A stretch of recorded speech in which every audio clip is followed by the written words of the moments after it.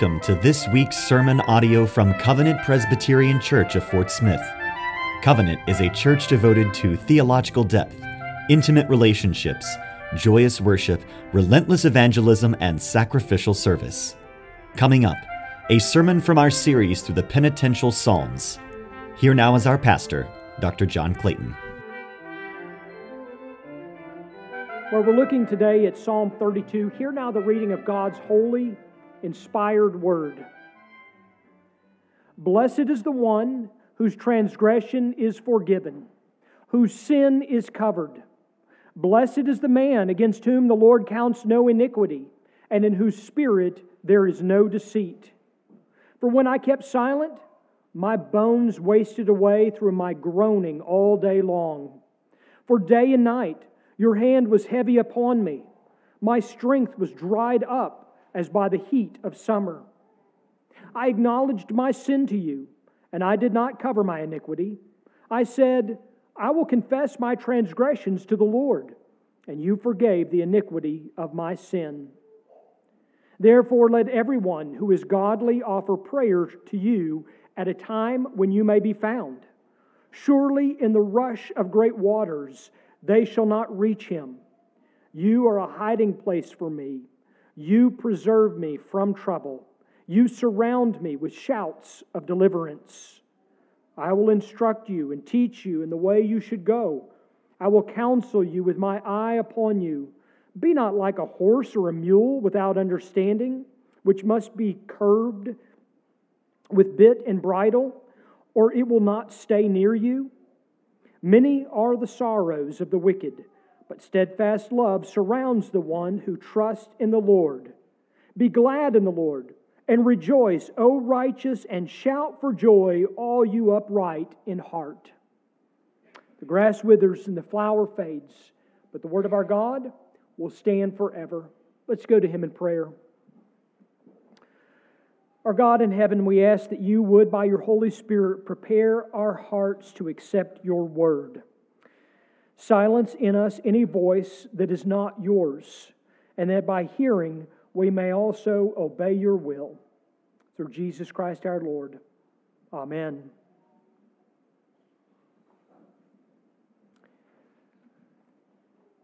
Hi, I'm John, and I'm a sinner. For years, I ignored it.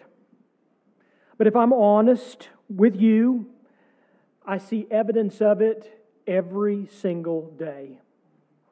In fact, as far back as I can remember, it was there. A fellow preschooler had a toy that I coveted. And so powerful was that desire that I stole it. I stole it right out of his little hand. And he cried pathetically. And the teacher reprimanded me and returned the toy to him. But she could not curb my desire. I'd sin, and I'd do it again. I've learned through research that it's actually genetic. And here's something you never thought you would hear from me out of this pulpit. I was born that way. It's been in the family for eons, going all the way back to my ever so great yet not so great grandfather. Records reveal that he was the first, and then he passed it on from generation to generation. An inheritance, I might add, that no one asked for, that no one wanted, and yet it is an inheritance that plagues every single person in my family. And that's why I'm sharing this with you today. Because in my research, what I found is that we're part of the same family. As it turns out, we're blood relatives. My grandfather is your grandfather, Adam of Eden, who sinned against God, cursing every single son and daughter to follow him. But wait, it gets better or worse. Not only have we all inherited our common ancestors' sin nature, yielding unspeakable sins of thought, word, and deed, but it also comes with a death sentence. Originally, we were created to live forever, and now all die. Created to glorify God and enjoy Him forever, sin renders us enemies of God, deserving His punishment. So, since we're all in this together, what are we going to do about it? What are we going to do about this common problem that we, all part of the family, what are we going to do about it?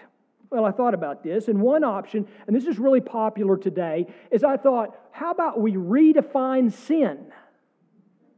How about that? Okay. So God says, you shall have no other gods but me.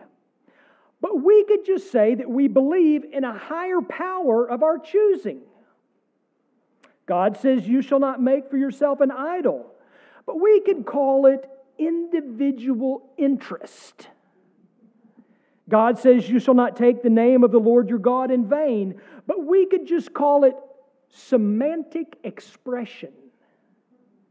God says, remember the Sabbath and keep it holy. But we could call it me time. God says, honor your father and mother, but we could just call it a family squabble. God says, you shall not murder, but I'm thinking more along the lines of dispute resolution. God says, you shall not commit adultery, but I've heard it called recently unshackled freedom. God says, you shall not steal, but some on Monday morning call it commercial enterprise. God says, you shall not bear false witness against your neighbor, but certain times of the year, especially November, they call it strategic maneuvering.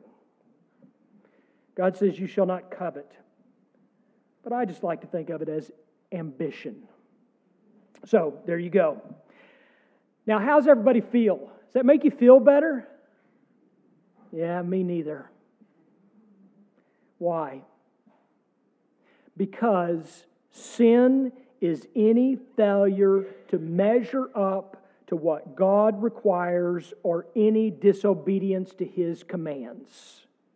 Redefining sin does not remove the guilt of it, because sin is against God's standard, not mine, and certainly not yours. Redefining sin, you see, is nothing more than a futile attempt to deceive God when in the end, you know what happens. We just deceive ourselves. God is not deceived. In fact, the Apostle John says, if we say we have not sinned, we make God a liar. Now, that's not something you want to add to your list of transgressions, is it? Let's face it. There's nothing you or I can do about sin. There's nothing. Nothing we can do. Our only hope is if God acts. And that's the gospel. Pure and simple. Because God has done what we could not.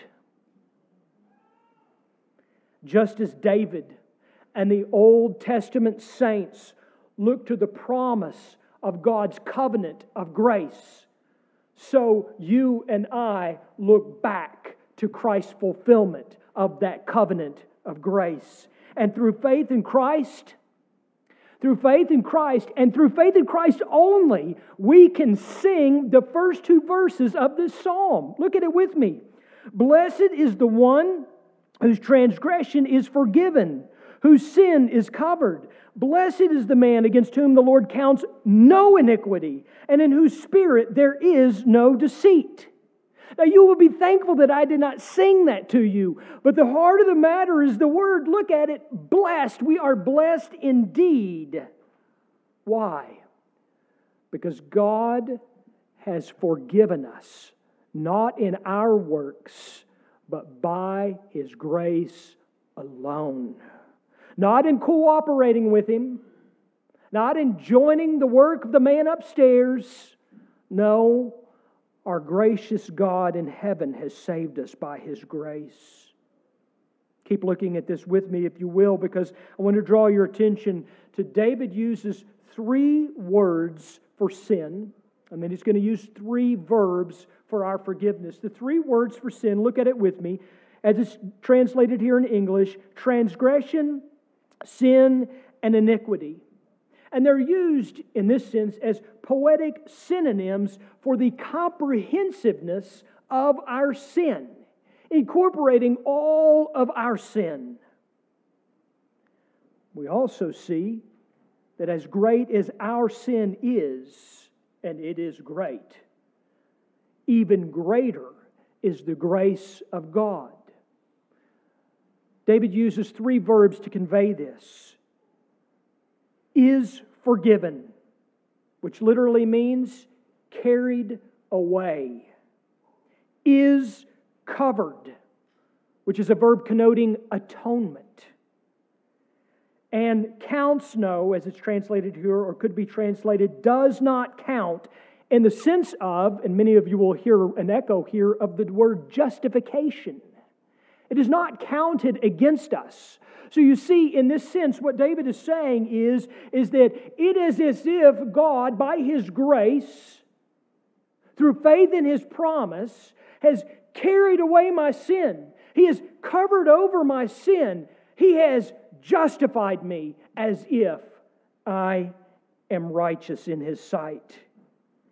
It is not surprising then, and some of you will have already picked up on this, that Paul uses these same verses in Romans. Does it sound familiar? In Romans, Paul draws our attention to the faith that we have in Christ and that our sins are not counted against us. But what of those sins? What happens? Does sin just disappear like redefining it? No. Paul goes on to tell us that our sins are charged to Christ's account. And Christ's righteousness is given to us. He makes this oh so clear in 2 Corinthians chapter 5, verse 21. God made Him who knew no sin to be sin, that in Him we might become the righteousness of God. Or he said to the Ephesians, in Christ we have redemption through His blood, the forgiveness of our trespasses according to the riches of His grace. What's this mean? This means that the cost of our forgiveness was high, higher than any of us can imagine. The atoning sacrifice of God's Son, a reality we must not take for granted and so deceive ourselves, is the truth of the gospel. And part of being blessed is that we remember.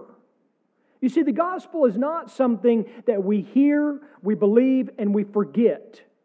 No, we must consistently remember the gospel over and over and over again. Sometimes numerous times within the day, we must remember the gospel. John Stott said, it was by His death, that is by Christ's death, that He wished above all else to be remembered. There is then, it is safe to say, no Christianity without the cross. If the cross is not central to our religion, ours is not the religion of Jesus. And so we must remember the gospel. We must look to, as we say, the cross of Christ, and it is with gratitude that we remember. And in gratitude, we live as forgiven sinners. With gratitude, we live as forgiven sinners. Now, for the forgiven sinner, we do know that because of our sin nature, we do continue to sin. And this is a problem.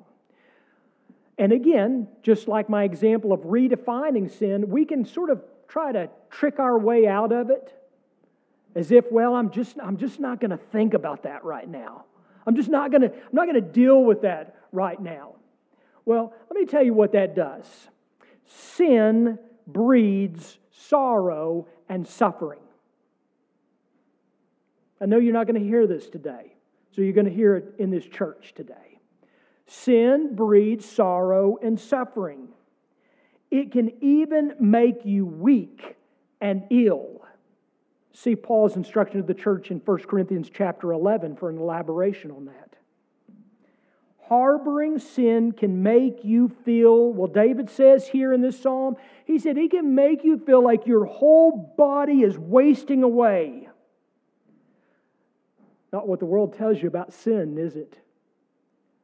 Because as you harbor that sin, it's not like you're thinking, the pleasures of sin. No, for the true child of God, you begin to hurt and to moan as if you're groaning in agony under the weight and the guilt of that sin. And it can feel like darkness. It can feel, D. Martin Lloyd-Jones did an entire series on this called Spiritual Depression. It can feel like depression. It can feel heavy, like a heavy sadness. And it can feel as if we're distant from God, as if God is far away. Wallowing in sin and its accompanying guilt is no remedy. It's no remedy at all. But David says confession is. David says confession is. The Apostle John said, if we confess our sins, He is faithful and just to forgive us our sins and to cleanse us from all unrighteousness. He who is the judge of all is always faithful to forgive the sins of His child for Christ's sake. For it is not for our righteousness that the judge of heaven and earth looks to forgive us, but He looks to the righteousness of Christ. He who was justified, or rather we who are justified as righteous through faith in Christ, we are being sanctified. And here's the key, folks. The key is that we're being sanctified by that same righteousness. It is not as if we are justified as righteous through faith in Jesus Christ and then says, well, he ought to know better now. I'm just going to leave him alone. Let's see how John works out on this in his own righteousness. No, God never says that. We are being perfected by the presence of the Holy Spirit, not by our cooperating righteousness, but by the very same perfect righteousness of Christ. And confession of sin is a necessary part of our sanctification, including the cleansing that not only restores us relationally, but reinvigorates us joyfully. Because you see, sin robs joy. Not going to hear that in the world either, are you? Sin robs joy. And so rightly does David pray in the 51st Psalm, restore to me the joy of your salvation. That's a good prayer to memorize, isn't it? And as God promises forgiveness and cleansing, David confesses it. Look at verse 5 with me. I acknowledge my sin to you. That is, I agree with you, God. This is sin. And I did not cover my iniquity. I said, I will confess my transgressions to the Lord, and you forgave the iniquity of my sin. It's with a penitent heart. David uses here 3 verbs of confession, coupled with those same 3 words for sin that he used earlier. He acknowledges his sin, does not cover his iniquity, and he confesses his transgression. The result is, as God promises, you forgave the iniquity of my sin. Or it could be better translated, you forgave the guilt of my sin. We need not know his specific sin. Note carefully, David never tells us in this psalm what the particular sin is. And here's the thing, we don't even need to guess about it. Because what he is doing is he is teaching us. Because he knows that we are fellow sinners. He is forgiven, cleansed indeed. And so are we. And as we continue shackled to our sin nature, here's the thing. Confession is going to be an ongoing necessity. If the last time you confessed your sins to the Lord was a long time ago, that's a problem. That is a significant problem. This side of heaven, this side of glory, we never reach a point where we are no longer needing to confess and repent of our sins. While we must always strive to obey God, and as the true believer truly desires to obey God, when we sin, we must not think, well, that's one too many. I knew the day was coming. I hit the number. I maxed out on my sins. No. And it's not like we're going to store them up. I think about my kids and their college laundry baskets, storing it up until they come home for the weekend, right? I'm home. So good to see you here. That's not how we deal with our sin either. It's not as if I have sinned and I'm just going to keep on adding it to the basket until it's just so rotten, so bad enough, so full and brimming over. Well, finally, I guess I'm going to confess my sins. I'm going to Covenant Presbyterian on Sunday, right?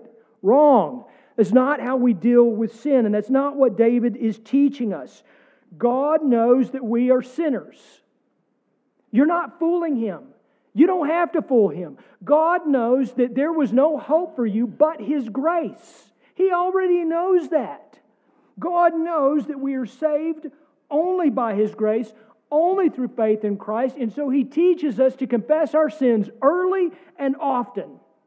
As R.C. Sproul said, God is pleased to clean up when He finds us in the dirt. The faithfulness of God to forgive us in Christ, then, is neither an encouragement nor a license to sin. You've heard this, haven't you? From some fellow Christians, perhaps. Oh, you people that believe in the saving grace of God in Christ and believe that it doesn't matter how you live, doesn't matter what you do, you're always forgiven, of which I typically say, yes, that's me. But you got it wrong. Because you see, the grace of God does not lead me to seek sin. It leads me to seek Him. And that's all the difference in the world. And so God does not hang my sin, and He doesn't hang your sin out here like, well, you know, if I don't forgive John enough, if I'll just leave that sin dangling out there, maybe he'll shape up his act. And so I'm going to dangle it there, for the rest of his life. No. In fact, that is an offense to the gospel of Jesus Christ.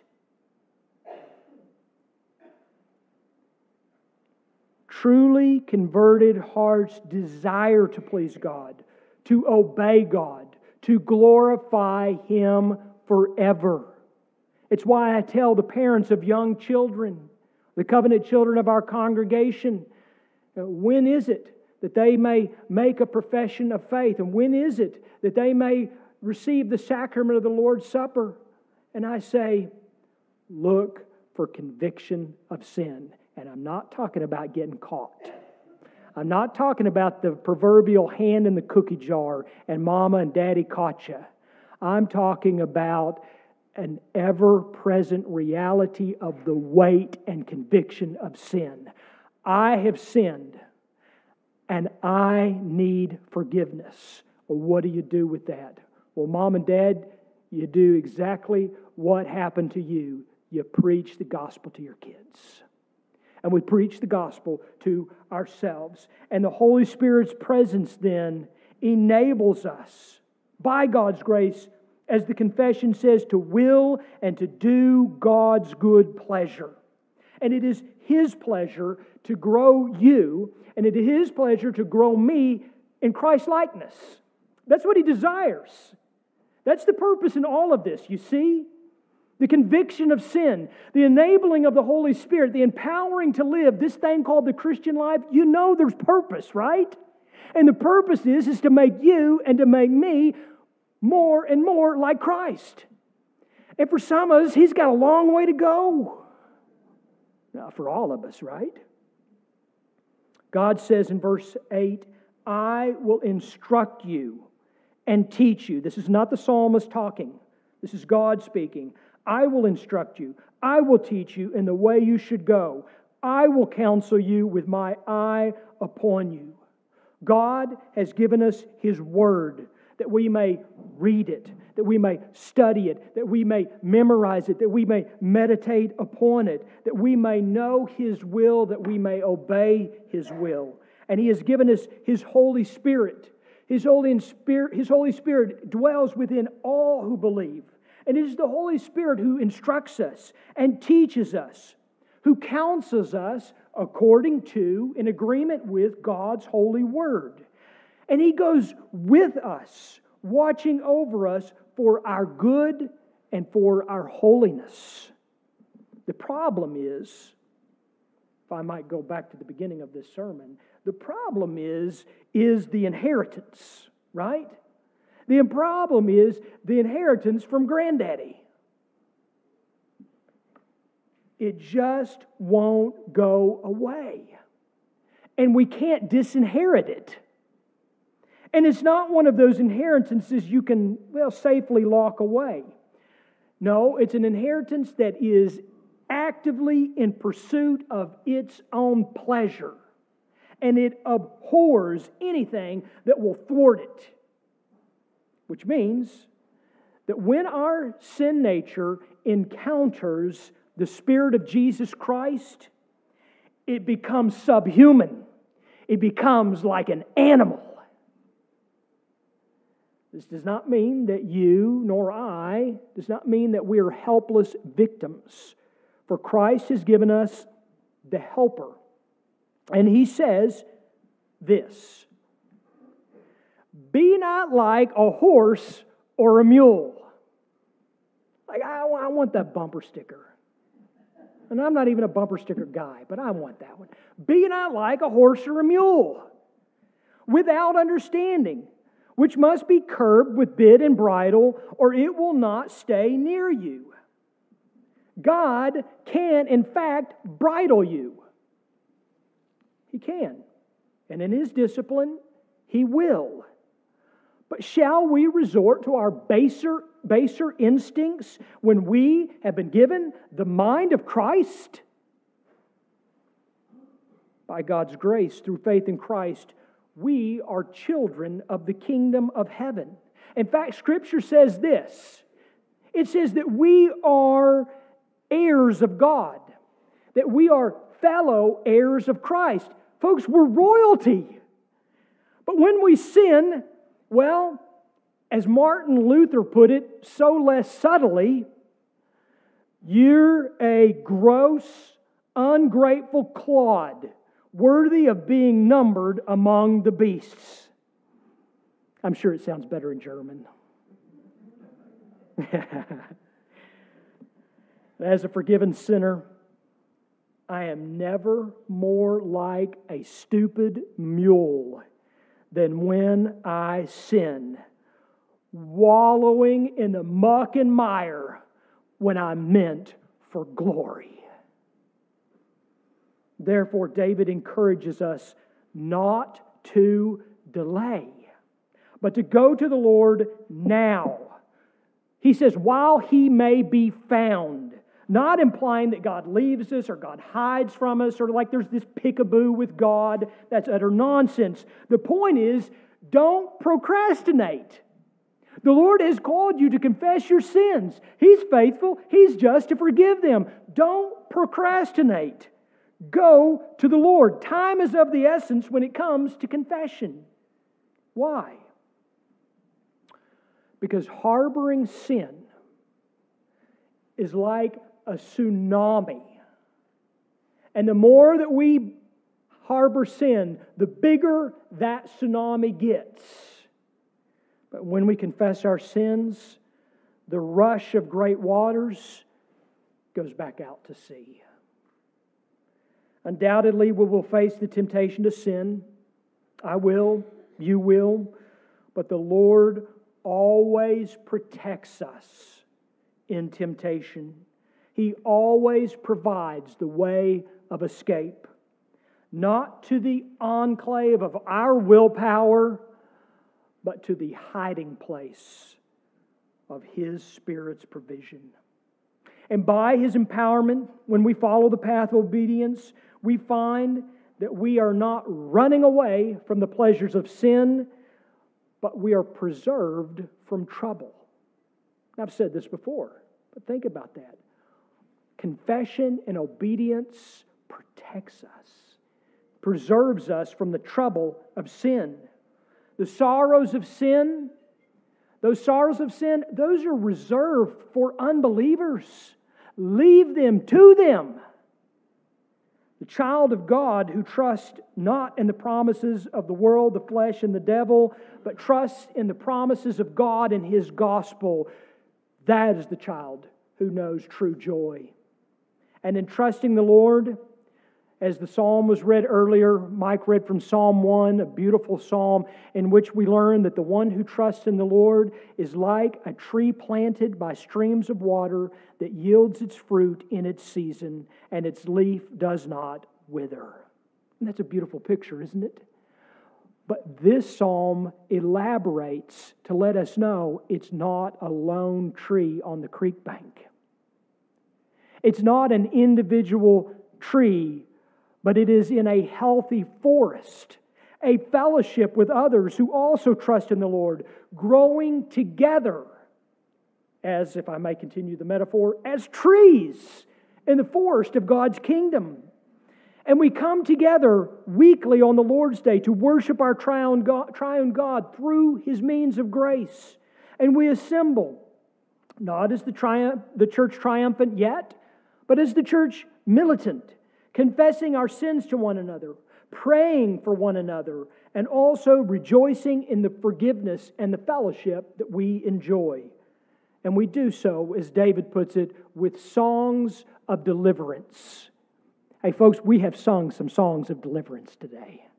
And so we shall continue to sing songs of deliverance as we continue to meet together. The Lord is indeed faithful and just to forgive us and cleanse us and protect us and also hide us and preserve us and surround us with other forgiven sinners, that we may be glad in the Lord, that we may rejoice in the Lord, that we may sing with joy to the Lord. Though great our sins and sore our woes, His grace much more aboundeth. His helping love no limit knows. Our utmost need it soundeth. Our shepherd good and true He is, who will at last His Israel free from all their sin and sorrow, from all their sin and sorrow. Let's pray. Our gracious God in heaven, You know that we pray to You today as a church full of sinners. And yet, by Your grace, through faith in the Lord Jesus Christ, we are an assembled group of forgiven sinners.